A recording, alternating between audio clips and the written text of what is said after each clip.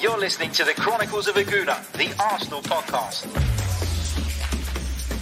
I'm Martin Tyler, and you're listening to Harry Symeou.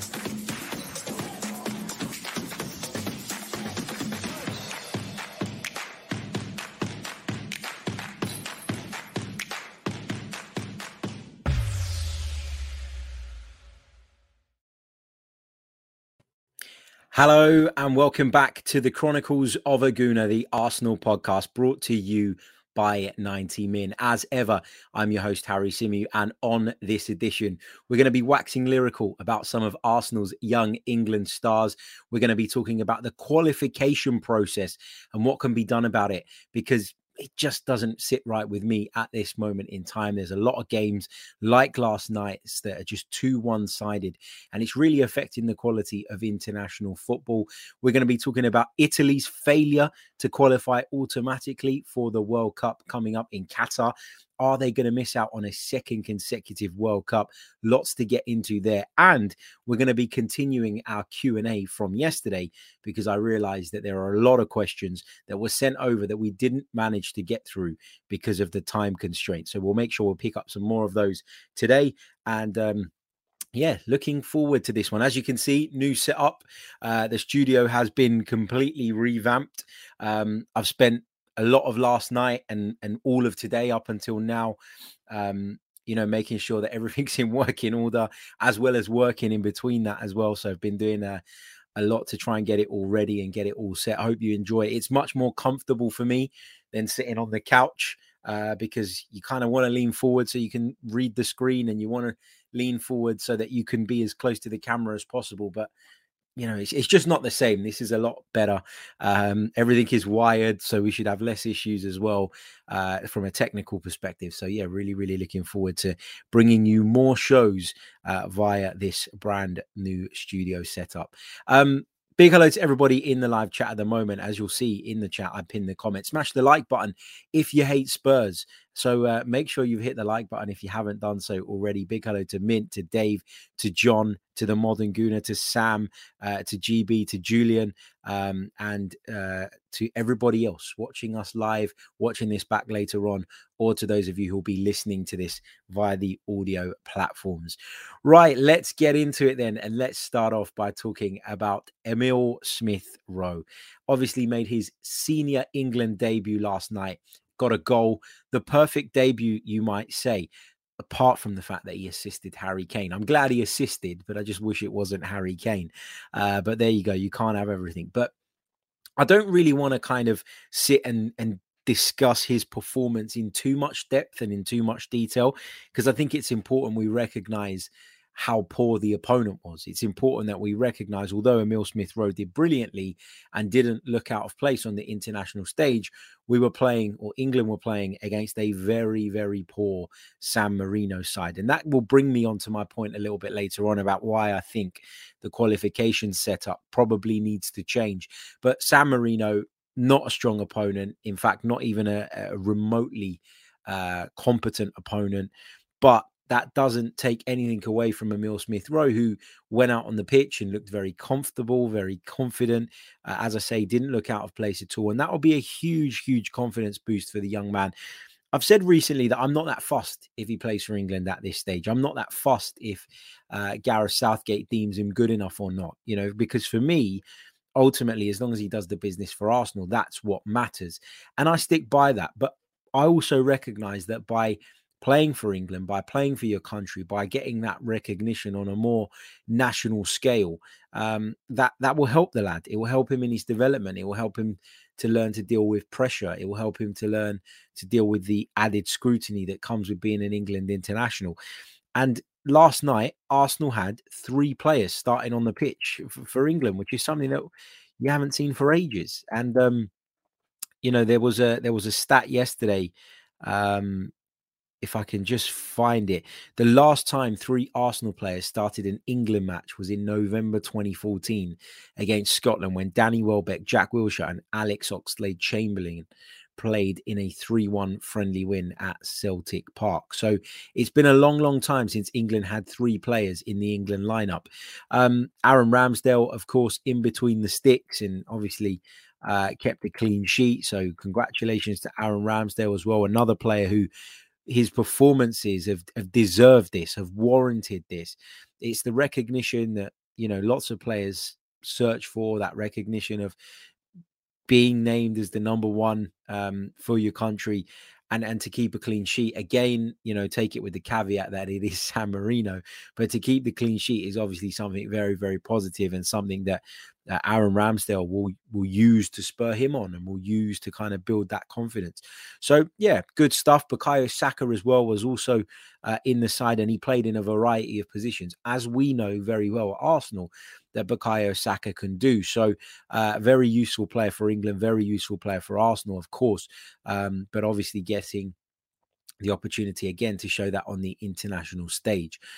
Moving on to the whole qualification thing, though, I think if we're honest, and I know last night had lots of positives from an Arsenal perspective, but I think if we're being completely honest, who wants to watch England batter San Marino 10-0? Because I don't. I had zero interest in that fixture. Had it not been for some of our lads being involved, I probably wouldn't have even watched the highlights, if I'm being completely honest. It's got to a point in international football, particularly in the qualification campaigns, where I think something needs to be done. Now, this is not to have a go at San Marino specifically. I'm Cypriot. Cyprus are just as bloody bad. All right, maybe not as bad as San Marino, but they're still bad. And I believe that in their lifetime, or in my lifetime, they'll probably never qualify for a major tournament. And that frustrates me because, you can say that football has to be fair and that everybody has to be given equal opportunities. And I guess this does that, in the sense of the fact that, those teams are in groups with the likes of England and, et cetera, et cetera. But I just think something needs to be done here. And if it were me, I think the solution is quite simple. I think you need to group these sides together, the minnows, if that's what you want to call them, into their own little pot, into their own little group, and allow them to play against each other, allow them the opportunity to fight for maybe one playoff place amongst themselves. And look, the likelihood is that when they get to the playoff, they'll probably get beaten anyway. But that's normally how the playoffs work anyway. In years gone by, we've seen certain draws come out. We've seen certain decisions taken because UEFA, FIFA, etc. prefer to have the big boys at the tournaments. But what an incentive it would be for San Marino, for Cyprus, for example, if they were in their own little group and they knew that even if there's 8 of them in that one group, that there is one playoff spot up for grabs. It would just give them a sense of worth, the feeling that they can do something, that they can achieve something. And if they were to go to the playoff, in a one-off game, anything can bloody happen. And I know people say, and I go back to this point again, they only want to see the best players and the best countries at the major tournaments. I have no problem with there being 1 or 2 minnows, or with an excellent backstory, who have made it all the way. I think that's fantastic. So I haven't really got an issue with it. I'd actually like to see it done that way. And I think it would bring some interest in a lot of these nations. I mean, I can't speak for San Marino, but I can speak for Cyprus. And I know that the interest in the Cyprus national team in comparison to the club football is just a million miles apart. They're very into their club football. They follow their clubs passionately. There's good support, etc., etc.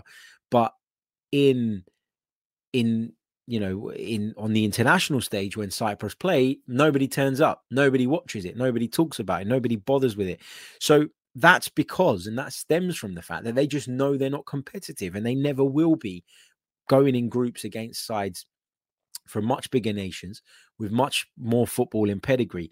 And so I think you need to do something to incentivize these teams to take it seriously. And so that when they do start out a qualification campaign, they'll feel like at least they have an opportunity to get to the playoffs, because right now they don't.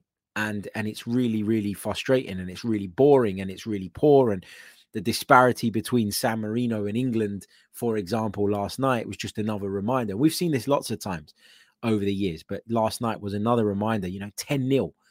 It's not a serious scoreline, is it? It's a cricket score, which is incredibly frustrating. So I do think something desperately needs to be done about that. I've got to be honest. Let me know what you think. would you do something? Would you change the way the qualification system works? I think something needs to be done to not put 6-7 of these teams that I'm talking about into the major tournament, but to give the opportunity to at least 1 or 2 to even reach the playoff phase, and at least have a crack at it. Because right now, I just think the interest is really poor in those countries. And ultimately, we're talking about this World Cup every 2 years. Arsene Wenger's going really hard on that and really beating that drum. But, the idea is supposed to be inclusion for a lot of these nations. And I feel like the way it's working now, where there's a huge disparity between the likes of England and your San Marinos and your Cypresses and your Faroe Islands, etc., your Gibraltars, it just feels to me like those countries have never got any hope. So what's the point in playing? And I don't want it to be like that. I think something needs to be done by the governing bodies to try and not close the gap, because that's not going to be easy to do. Bigger, more powerful nations with wealthier nations will invest greater in their sports and will naturally, with a bigger pool of talent to select from, have stronger sports teams. But you've got to give these teams some sort of incentive. And right now they don't have one, other than to just turn up and be the whipping boys of whatever group it is that they get put into. So I think something needs to be done. Right. Let's see what you guys are saying in the chat box. Kalen Bourne says, sounds like an international Super League, Harry. No, that's not my intention. I don't want it to be like a Super League, because I think there are a lot of nations. For example, another example of a team that, I know quite a bit about would be Greece.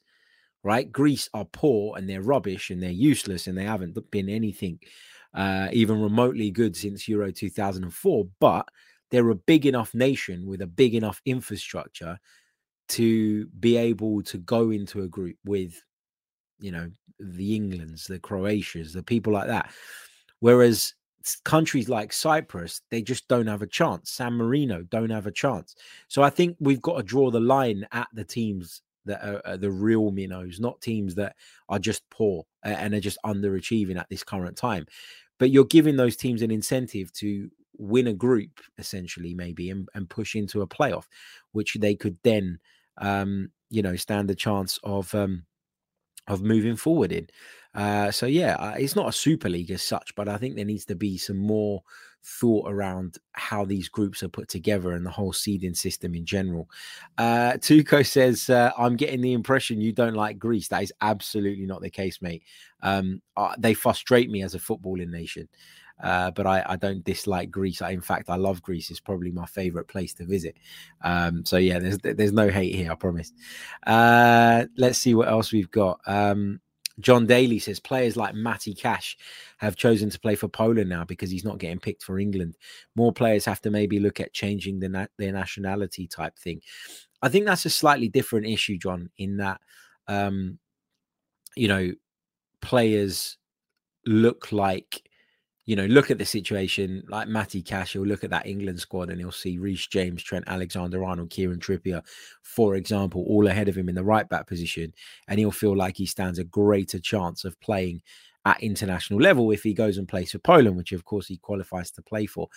But Poland are not an issue for me in terms of the nations. Like when I think about the nations, your Poland's, yeah, all right, they don't qualify every single time and they're not always at the level that maybe they should be, but they have the infrastructure, they have the possibility and a chance to compete.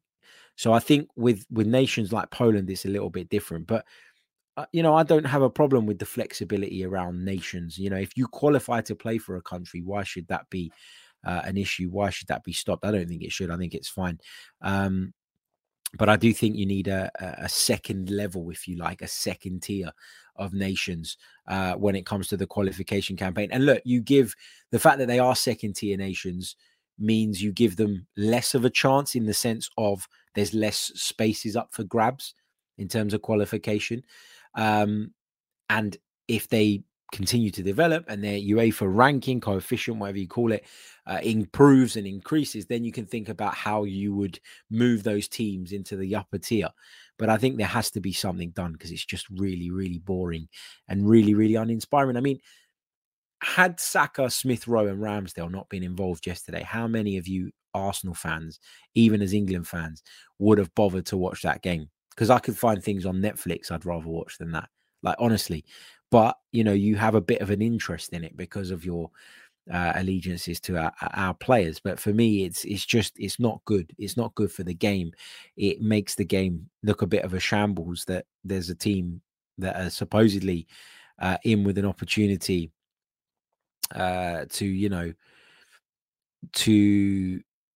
you're giving these teams an opportunity to compete, yet they're going out there and they're getting thumped by 10 goals to nil, which is just not right. Steve Stone says, on the flip side, if you are a smaller nation, you can play against world-class players as it stands. Lumping minnows together will lessen the opportunity.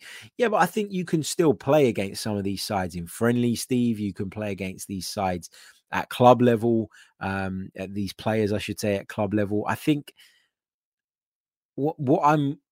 where I'm coming from on this is obviously, look, the great thing about football and the great thing about the FA Cup, for example, is that you can have giant killings and you can have moments where, teams can travel away from home, find it a little bit more difficult. But I just think with international football, it's different. You know, it's different because the interest is not there. Let's say Tranmere Rovers, just as an example, draw Liverpool in the cup. You know that their ground is going to be packed to the rafters and it's going to be a massive day out and a massive occasion. Let's say Cyprus played against Spain. I could tell you that the stadium will be empty. Nobody will care. And nobody will care because they don't feel like they have a chance. And this is what international football essentially is. If you are a Tranmere fan and you go and get beaten by Liverpool, okay, you'd like to win the game, but you know you've still got your division and you've still got your league and you've still got an opportunity to earn promotion and you have something to play for. And this is an added bonus. This is an extra. But the purpose of international football is to qualify for major tournaments and go and compete at major tournaments. And those nations, for me, just don't have any chance of doing that, which is why I think that we need to do something about it. And I don't, this is not a decision that, or a thought process or an opinion that I've cooked up overnight. It's been my opinion for many, many years. And I think more so now than ever, where we're having discussions about how to make football more appealing, how to continue the development of our game. It's important that we consider this and think about this, I think, anyway. So, yeah, and I agree with Dave here in the chat where he says, Steve makes a fair point, which he absolutely does. He says it reduces opportunity, but it increases the incentive. And listen, football with nothing riding on it is worthless. I mean, how many times in pre-season do you get frustrated by the friendlies, or do you have to? I don't know about you guys, but I cover Arsenal, and so I have to watch them, and I have to be across them, and I have to read into what goes on in them. But I've got to be honest, I struggle to get myself up for those games, just like I struggle to get myself up for games once Arsenal's season is done and dusted in comparison to when you're in the mix or something. So I do think the incentive is a big thing. Real Gooner says, even I could have scored at San Marino. Actually, even my grandma could have. Daniel Hartley says you have to keep the dream alive for these countries. Otherwise, it is taking away their hope. Every country has a right to compete. Good stuff.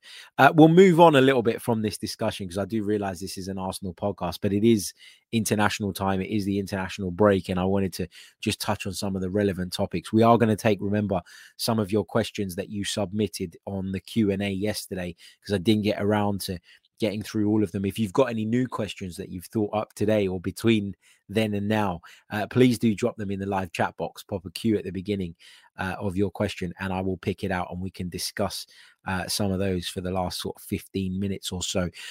Just final update on the international scene is, of course, Italy, who were held to a 0-0 draw at Windsor Park by Northern Ireland last night. Now, incidentally, Italy have never won at Windsor Park. They've played there 3 times previously, and they've never won there before. So it wasn't always going to be an easy game. And the thing I need to stress about Italy, who were poor last night, very uninspiring.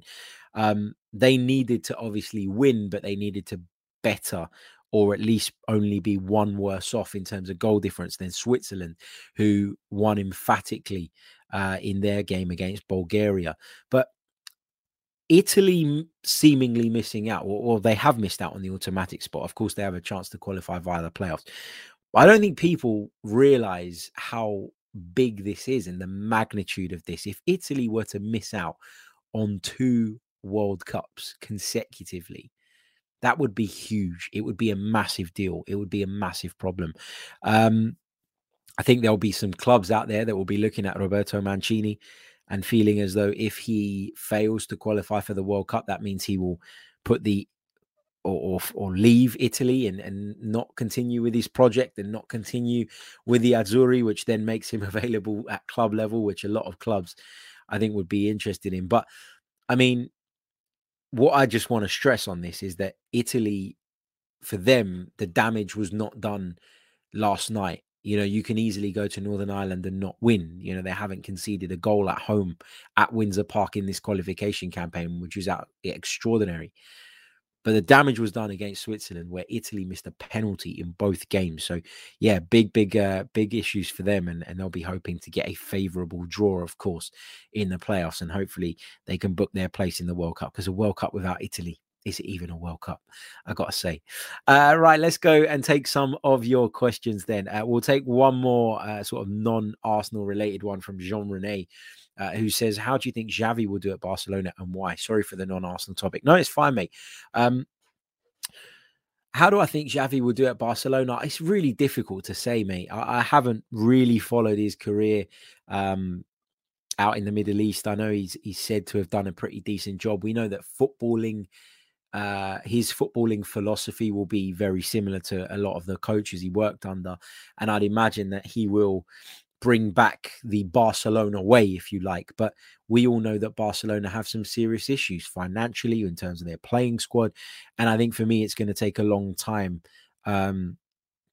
to get Barcelona back to the pinnacle of not just Spanish football, but European football, because we know that investing in the team is going to prove difficult for them. So I'd like Xavi to do well. I think as a football man, you've got to love Xavi for what he did as a player.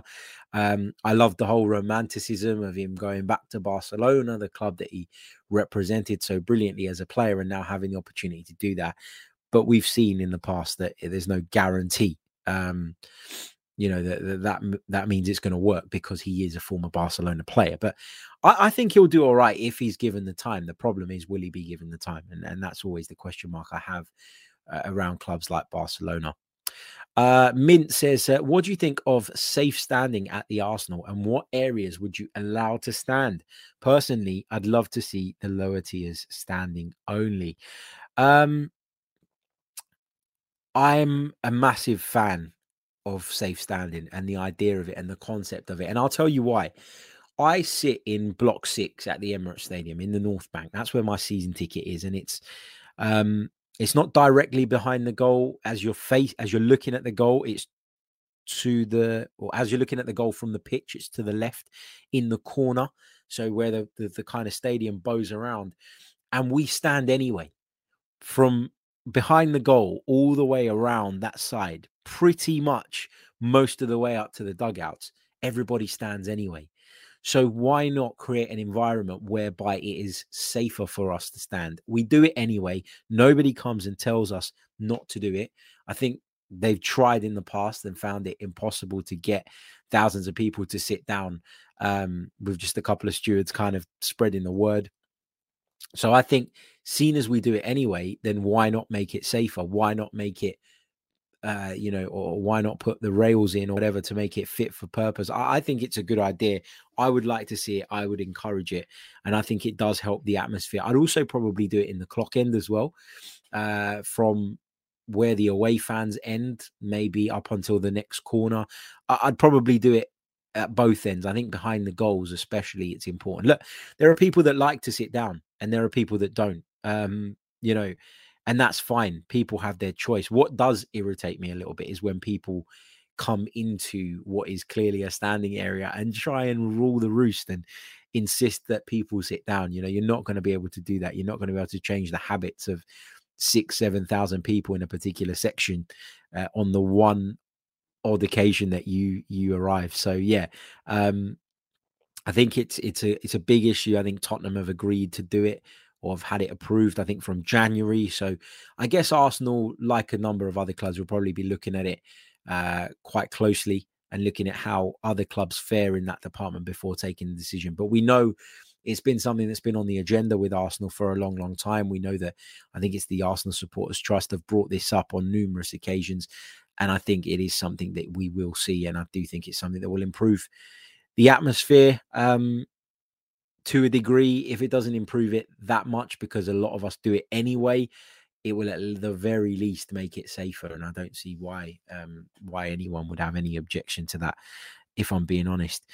John Daly says the attitude of this group of players is clear to see. Do you believe that the likes of Saka and Smith Rowe are playing better because of the group of players Arteta has brought in? I think it's partly down to that, John. I think it's partly down to their natural development. You know, they're a year on. They're getting better and better with each passing season.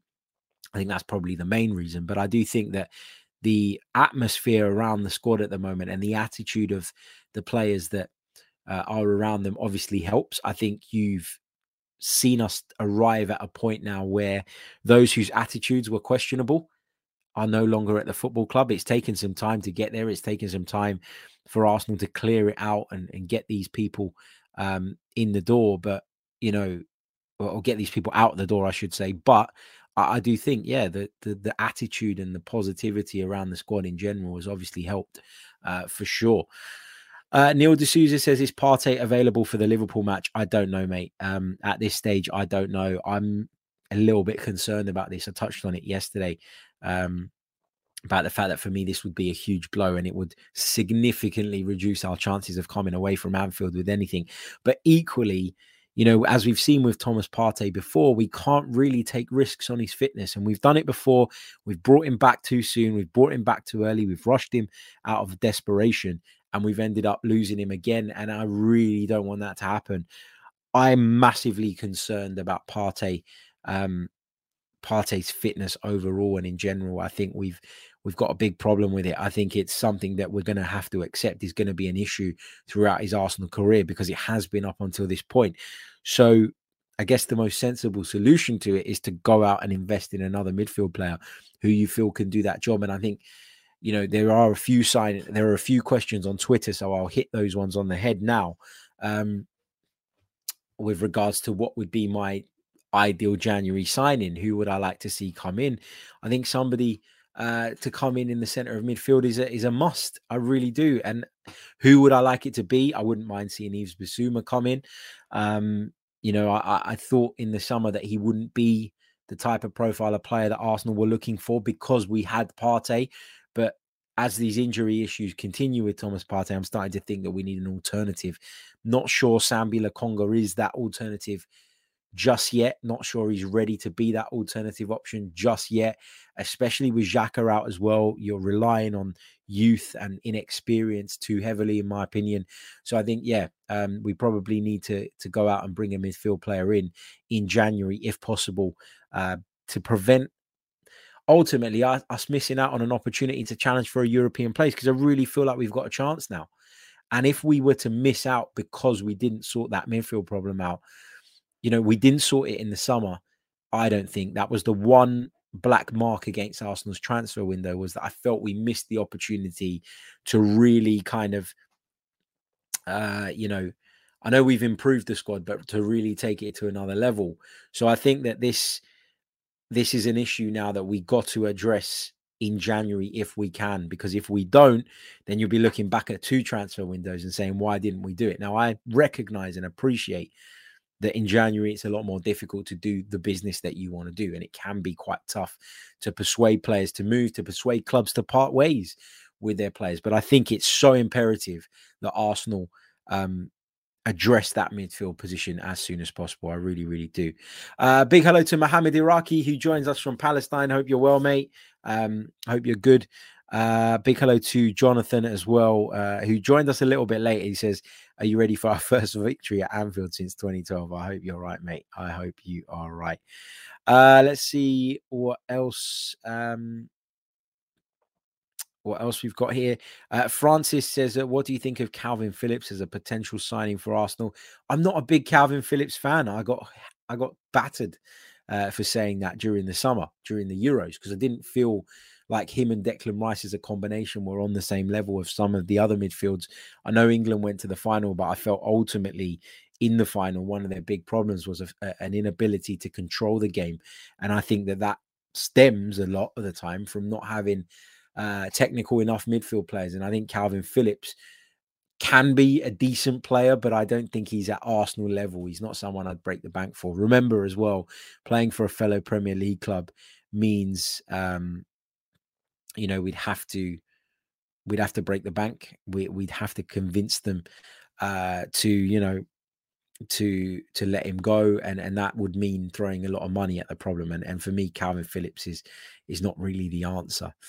Let's take this one from Jid, who says, with Xhaka already doing light training, do you think we'll see him back much sooner than expected?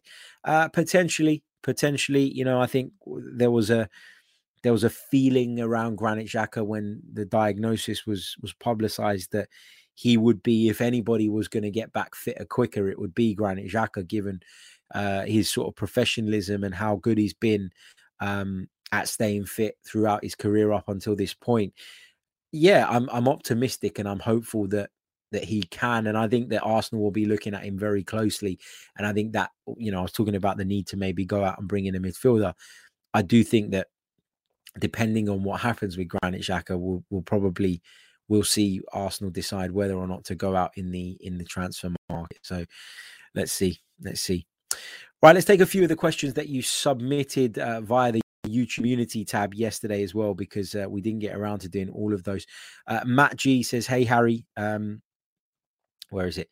If at the end of the season we haven't made top 4, how many points away would we have to be able to say we challenge for the top 4? I think that's a really difficult question to answer specifically. I think if you're within kind of like 6 points, you can say you were in the running. But remember, things can change in football. You could, for example, get to the FA Cup final, FA Cup semi-final, realize you're not going to make it via the league, and then take your foot off the gas for a few weeks at the end of the season, in which case the points gap between yourselves and 4th could increase, maybe not fairly, maybe not, and maybe that won't be a true reflection of how your season went. So I don't really want to put a label in terms of exact specific number of points, but you've got to be there or thereabouts come the last month or 2 of the season, haven't you, to be in contention. So yeah, I think I'd rather look at it by how long are we within touching distance of it, as opposed to specifically how many points we need to be within it. I think that's probably a better way of doing it. Andy Land says, don't you think it's a concern how our defenders are always the man of the match, bar Ainsley, Maitland-Niles? And is that a sign 5th could be a false position? I don't think so. I think it's the way we play. I think we have to stop obsessing with the Arsenal way, if you like, and accept that right now, a lot of what we do well is around the defensive side of the game. It's our defense that is making the difference at the moment, rather than our attack. And that's fine, as long as it's sustainable, that's cool. Teams that don't concede goals traditionally, are there or thereabouts, at least at the top of the table, competing. And I'm good with that. I'm good with that as long as we're picking up results. I'd like to see an improvement in an attacking sense. I'd like to see us score more freely, score more goals. I think in recent weeks we've shown signs of at least creating more, in matches.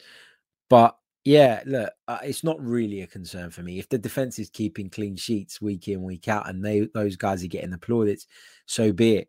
Ultimately, we're still getting the results and we're still getting the reward. So I'll take it. It's not a big concern for me, but it's an interesting observation, Andy. And I haven't looked it up. I haven't looked up the facts to kind of know exactly how often that's been the case, but I think I will after this show, because I think that's an interesting discussion point and a really good one raised. So thank you so much, mate.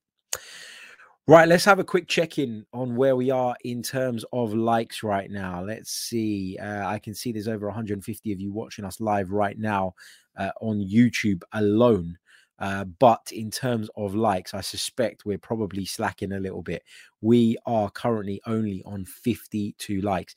Let's get that up to 75 by the time the outro plays. That should be more than achievable. So yeah, hit the like button, subscribe to the channel if you're new. If you're listening via the audio platforms, please do leave us a review, spread the word. We're going to be streaming again soon on Twitch again as well, and Facebook. We've got a Chronicles of a Gooner Facebook page, which we'll be streaming on. So we're going to up it. We're going to put it across the multiple platforms. And yeah, look forward to sharing the content with you in the coming days. We're going to start our build up to Arsenal versus Liverpool on Thursday, which will be interesting. We've got some more features and bits and pieces to come in the meantime. So yeah, looking forward to what's to come in the next few days. Premier League is nearly back. In fact, I'm going to tell you exactly how long it is until Arsenal take on Liverpool at Anfield. It's not a game that you look forward to because of traditionally how badly we've done in that fixture, but there are 4 days, 4 hours, 24 minutes and 34 seconds at the time of recording left until that one, for those of you who are counting. Right, I'm going to leave it there. Don't forget, like, hit the like button if you haven't done so already. I'll be back later on today with another live stream. Until then, take care of yourselves, stay safe, and I've got to sort out the mess I've made moving all this stuff around. Oh God. Ciao.